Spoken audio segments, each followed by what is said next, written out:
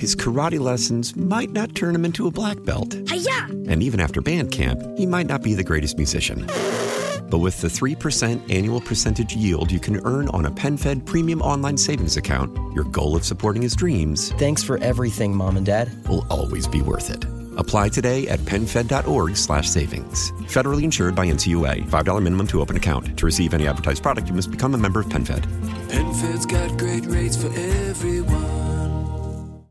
How powerful is Cox Internet? Powerful enough to let your band members in Vegas, Phoenix, and Rhode Island jam like you're all in the same garage.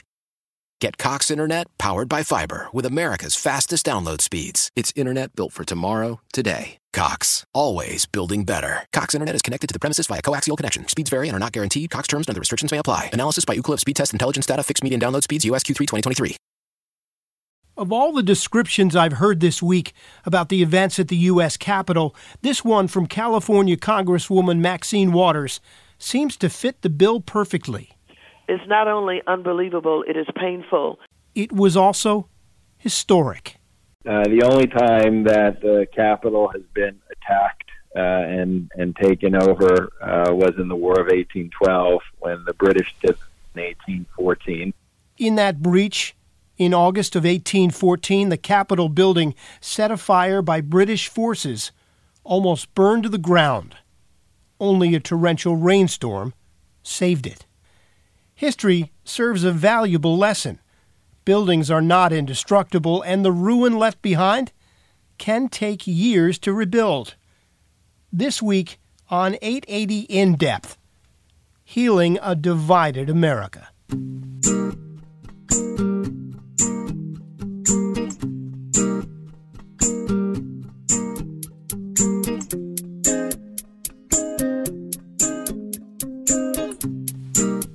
I'm Tim Sheld from WCBS News Radio 880, and America watched in horror this week as a sad new chapter in American history was written. This is a CBS News special report. I'm Nora O'Donnell. We are coming on the air right now with breaking news because the U.S. Capitol has been placed on lockdown as angry protesters surround the building. We should note that the House and Senate have halted debate on objections to the Electoral College vote, and they have gone into recess. Senior members, including the Vice President, Mike Pence, have been rushed from the floor, and you're looking at them now. Extraordinary images of tens of thousands of pro-Trump supporters, all encouraged by the president, who said he will not concede, he will not accept defeat, and now his protesters have marched from just outside the White House down Pennsylvania Avenue and have charged. What you're looking at now is the east front of the Capitol. There are reports that there are protesters inside the Capitol building. You know the rest. There are so many angles of this story to investigate in the coming days and weeks, but we wanted to dig into the historical precedent. For that, our Peter Haskell got on the phone Thursday with Julian Zelizer, a professor of history and public affairs at Princeton University. We saw what happened at the Capitol. Is there any kind of a historical precedent for what happened there? There's really not. The only time that the Capitol has been attacked and taken over was in the War of 1812 when the British did it in 1814. There's been moments of violence in the Capitol, such as in 1954 when Puerto Rican nationalists shot at members, and in 1998 there was another incident. But this is a wholly different issue. This is about a mob instigated and incited by the president and many Republicans storming Congress and trying to stop the constitutional process of finishing a presidential election. And this is something we have never seen. Just joining us, live coverage here on WCBS 880 of mayhem at the U.S. Capitol, where the House and Senate were debating the first Republican challenge to the Electoral College count when pro-Trump protesters stormed the Capitol, actually walked up the stairs and got inside the building. The Capitol had been locked down, but a lot of the protesters got inside anyway. We've seen them on live feeds walking through the rotunda. A lot of them are on the steps that have been set up for the media for the inauguration of President-elect Biden in a couple of weeks. The Capitol Police there, we do see some sort of gas, likely tear gas, being fired on some of the protesters. You talk about the War of 1812. You didn't mention the Civil War, and there are these striking images of these rioters with Confederate flags in the Capitol. What was going on during the Civil War that this didn't happen then? Well, the Civil War was obviously worse at a broader level. It was a total breakdown of the country and full warfare, military warfare among citizens. But the Capitol itself was protected. There was no successful infiltration of the Capitol, as we saw last night. So that was in some ways the first time that Confederate flag was really being waved inside the halls. Obviously, there's been Confederate soldiers and the monuments that are put there. But some have pointed out that this achieved something the Civil War didn't achieve. Is there a way to just put that into context, that how stark that was? Yeah, it was very, I mean, watching it as a historian and being someone who constantly can think of comparisons and quickly tell you other moments when things have been bad, it was still both shocking and horrifying. And there was the one story of just a mob going in and, running all around and creating havoc in the Capitol, and at the same time having members of Congress literally hiding, barricading themselves, fearing what was going to happen to them. But there's the other story that it wasn't just some random mob. It was pro-Trump supporters after a month-long campaign by the president and by many Republicans to argue that this was a fraudulent election. And at the morning of, there were speeches by the president and by Rudy Giuliani kind of lending support to what the ralliers were there for, and salutes from people like Senator Hawley going into the Capitol. So I think that combination, presidential party-led moment, is what really is just quite stunning and disturbing to watch. And we don't know if there'll be anyone held accountable for what happened yesterday. So how did we get here? Zelizer, author of 19 books on history, including one called Burning Down the House, The Rise of the New Republican Party, points to Donald Trump and his damaging rhetoric. Here's Peter Haskell. For months and in some cases years, they have talked about how President Trump poses a threat to democracy, and others have suggested it was hyperbole. Did we legitimately see a threat to our democracy, and is there still a threat? This is it's not even a symbolic threat. Yesterday was an actual threat, and you saw it play out in real time. And this was a group of people trying to stop the democratic process. So there's no threat as direct as that. And I think then you step back and you could see the ways in which this presidency, for sure, has helped to erode certain norms and guardrails that we depend on.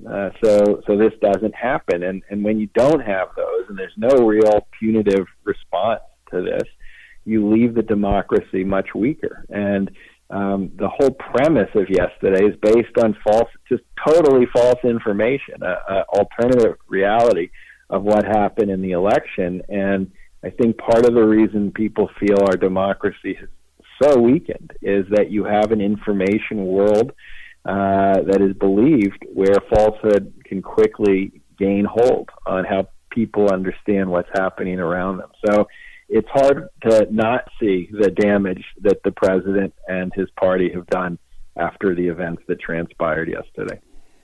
How do you see this going forward then? How does the nation heal? Can the nation heal? I don't know. I mean, there's just one question of what happens in the next few days, meaning now there's literally discussions of can we survive from now until inauguration with the president having such immense power. Is he stable? What happens? How do we hold him responsible? And then there's the bigger question of the divisions. It's not easy to heal. I mean, I don't think come February 2021, all of a sudden that the anger that is now out front and which you saw yesterday can quickly be contained. It's very much at the heart, I think, of Republican politics right now. And I don't have an answer. It's going to take a lot of work from a very small group of Republican leaders who have not associated themselves with this direction of the GOP. But right now they're outnumbered, and I don't think this is going away anytime soon. We hear talk about the 25th Amendment. If you could, educate us about that. Yeah, I mean, this is an amendment that was put into place really primarily for a situation where the president is incapacitated physically, but most experts agree it also covers what happens if a president is not mentally capable of doing the job. And we've had this since the 1960s, and the process would require the vice president to get support from half of the cabinet or some body designed by Congress, which is a kind of vague way to determine what that is. And they send a letter to Congress saying that the President of the United States can't do this job, and the vice president would become the president. President Trump could challenge that by sending his own letter to Congress, and a supermajority would have to make the decision of whether to overturn the president staying in office. It's a quick process. It could happen very quickly. That's the point of it. But it's difficult. It would require a large part of President Trump's cabinet right now, which is incredibly loyal to him, to do something quite dramatic and make this statement that he should no longer serve. He can't have the tools of power anymore. And it would require, assuming he would challenge it, a large number of congressional Republicans to agree. And I think it's on the table. I think it's really being discussed for the first time in a serious way. I just don't know if the support is there for it to actually happen. It certainly seems like a radical approach. In your mind, is it appropriate at this point? I think it is. I mean, I don't think after what happened yesterday, it's too far-fetched to say we have a high degree of instability in the Oval Office right now, and this is dangerous. And we're starting to learn bits and pieces of what happened yesterday and, for example, why it took so long for the president to respond, not just with some kind of message, but in terms of getting the protection that was needed. And there was delay. There's some stories that Vice President Pence in the end had to do it on his own. And if we're in a situation like that where the president is pretty out of control and no one can control him, and he's willing to do things as extreme as everything that unfolded yesterday, I think it's fair to at least put this on the table. This is the kind of situation it's made for. Through the past 4 years, there's this, it seems like this gradual normalizing or numbness to what has happened and what the president has done. Give us your take. How has this evolved over the past 4 years or more? It's gotten worse. I think he is someone who, what he has shown is, A, how strong partisanship is within the GOP, meaning ultimately the party is remarkably loyal, both legislators and members, to the party line. And what that meant was that President Trump could pretty much do whatever he wanted. He could use his power in almost any way. He could say whatever he wanted. And Trump's realization was no one was going to do anything to him. The Republicans were not going to back away from him. And that bet proved right. And he's also shown that a lot of the presidency relies on informal norms that aren't actually written into the Constitution. We depend on the person who we elect simply not going too far. We know presidents make huge mistakes. They can be incredibly partisan, but there's still some norms that we have just depended on in terms of how authority is used. And what he has shown, he's exposed that if someone's willing not to follow this, it's not clear what happens after that, and it's not clear that there's actually mechanisms of accountability that will fall into place. And all of this has just eroded some of our sense of what a president can't do. And I do think it's numbed us a bit to something like happened yesterday. People are shocked. They watched on television or listened on the radio. But I could imagine people just say, well, I guess that's what happens now. And in 2 weeks, we're on to the next story. The president has disparaged and denigrated the military, the FBI, the CIA, election apparatus, all different aspects of the government, science, etc. What kind of damage does this do to the institutions, and is it permanent, or how long will it take to overcome this? Well, I think some of the anger that he fuels it was already there. I don't think he's inventing it all. I think he plays to it. And so by playing to it as the President of the United States, he gives it legitimacy, and he gives it the kind of foundation that it otherwise wouldn't have. And as we saw yesterday, his supporters, and his supporters are numerous. We're not talking about handfuls of people. Yet over 70 million votes.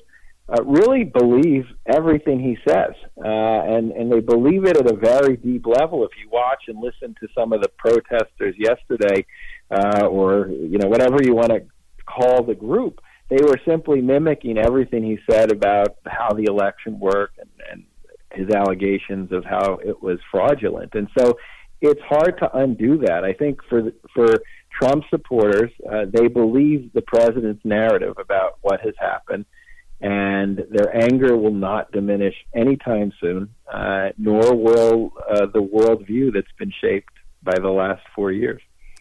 I suspect this speaks volumes about the impact of words, and we hear words matter, and clearly they do. They really do.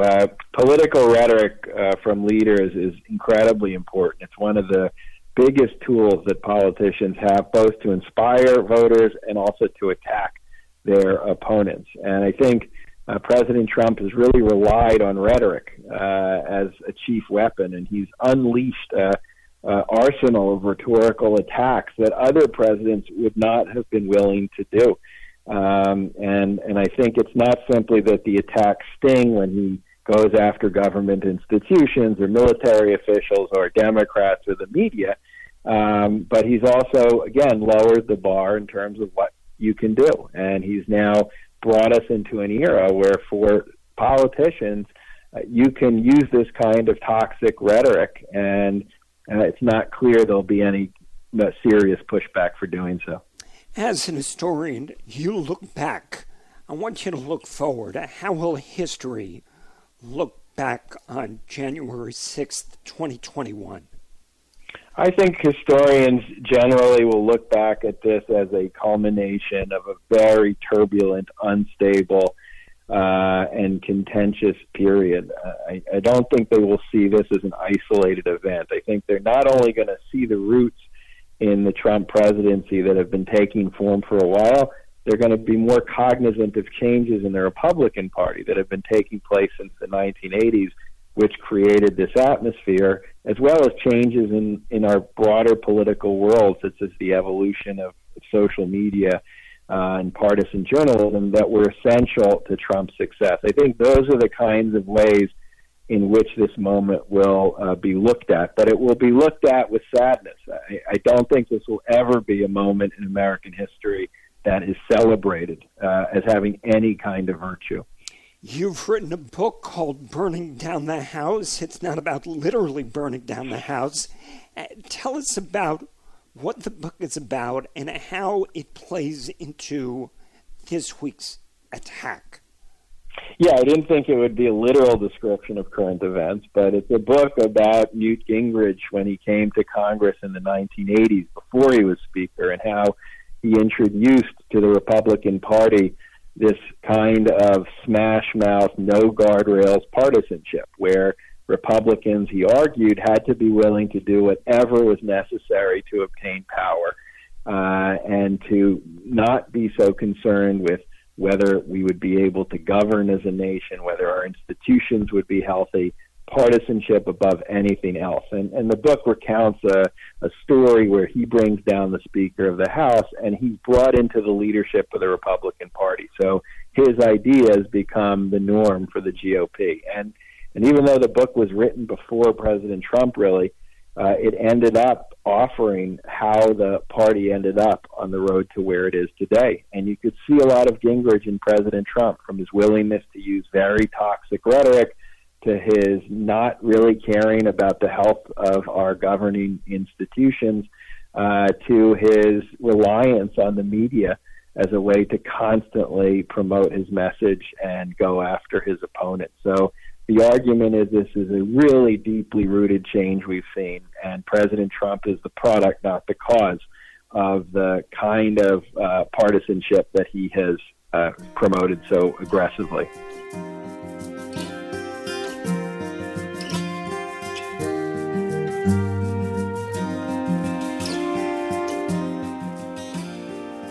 Please raise your right hand and repeat after me.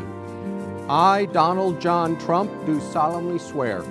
I, Donald John Trump, do solemnly swear. That I will faithfully execute. As the Trump presidency is now coming to an end, there may be value in remembering how it began 4 years ago. On the steps of the U.S. Capitol, the West Face, where his supporters this week gathered by the hundreds celebrating their assault on democracy. January 20th, 2017 will be remembered as the day the people became the rulers of this nation again.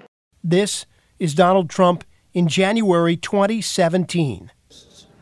Mothers and children trapped in poverty in our inner cities, rusted out factories scattered like tombstones across the landscape of our nation, an education system flush with cash, but which leaves our young and beautiful students deprived of all knowledge.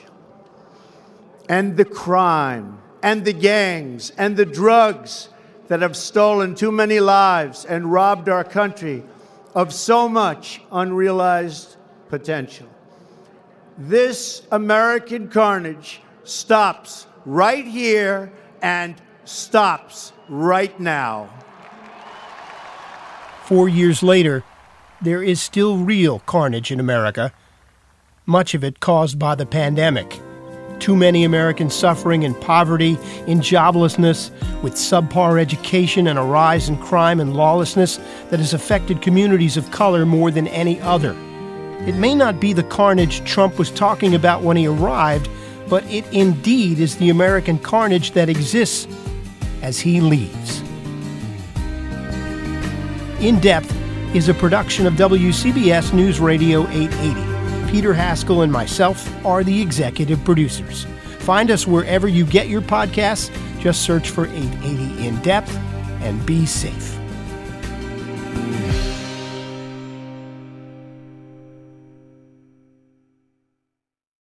His karate lessons might not turn him into a black belt. Hi-ya! And even after band camp, he might not be the greatest musician.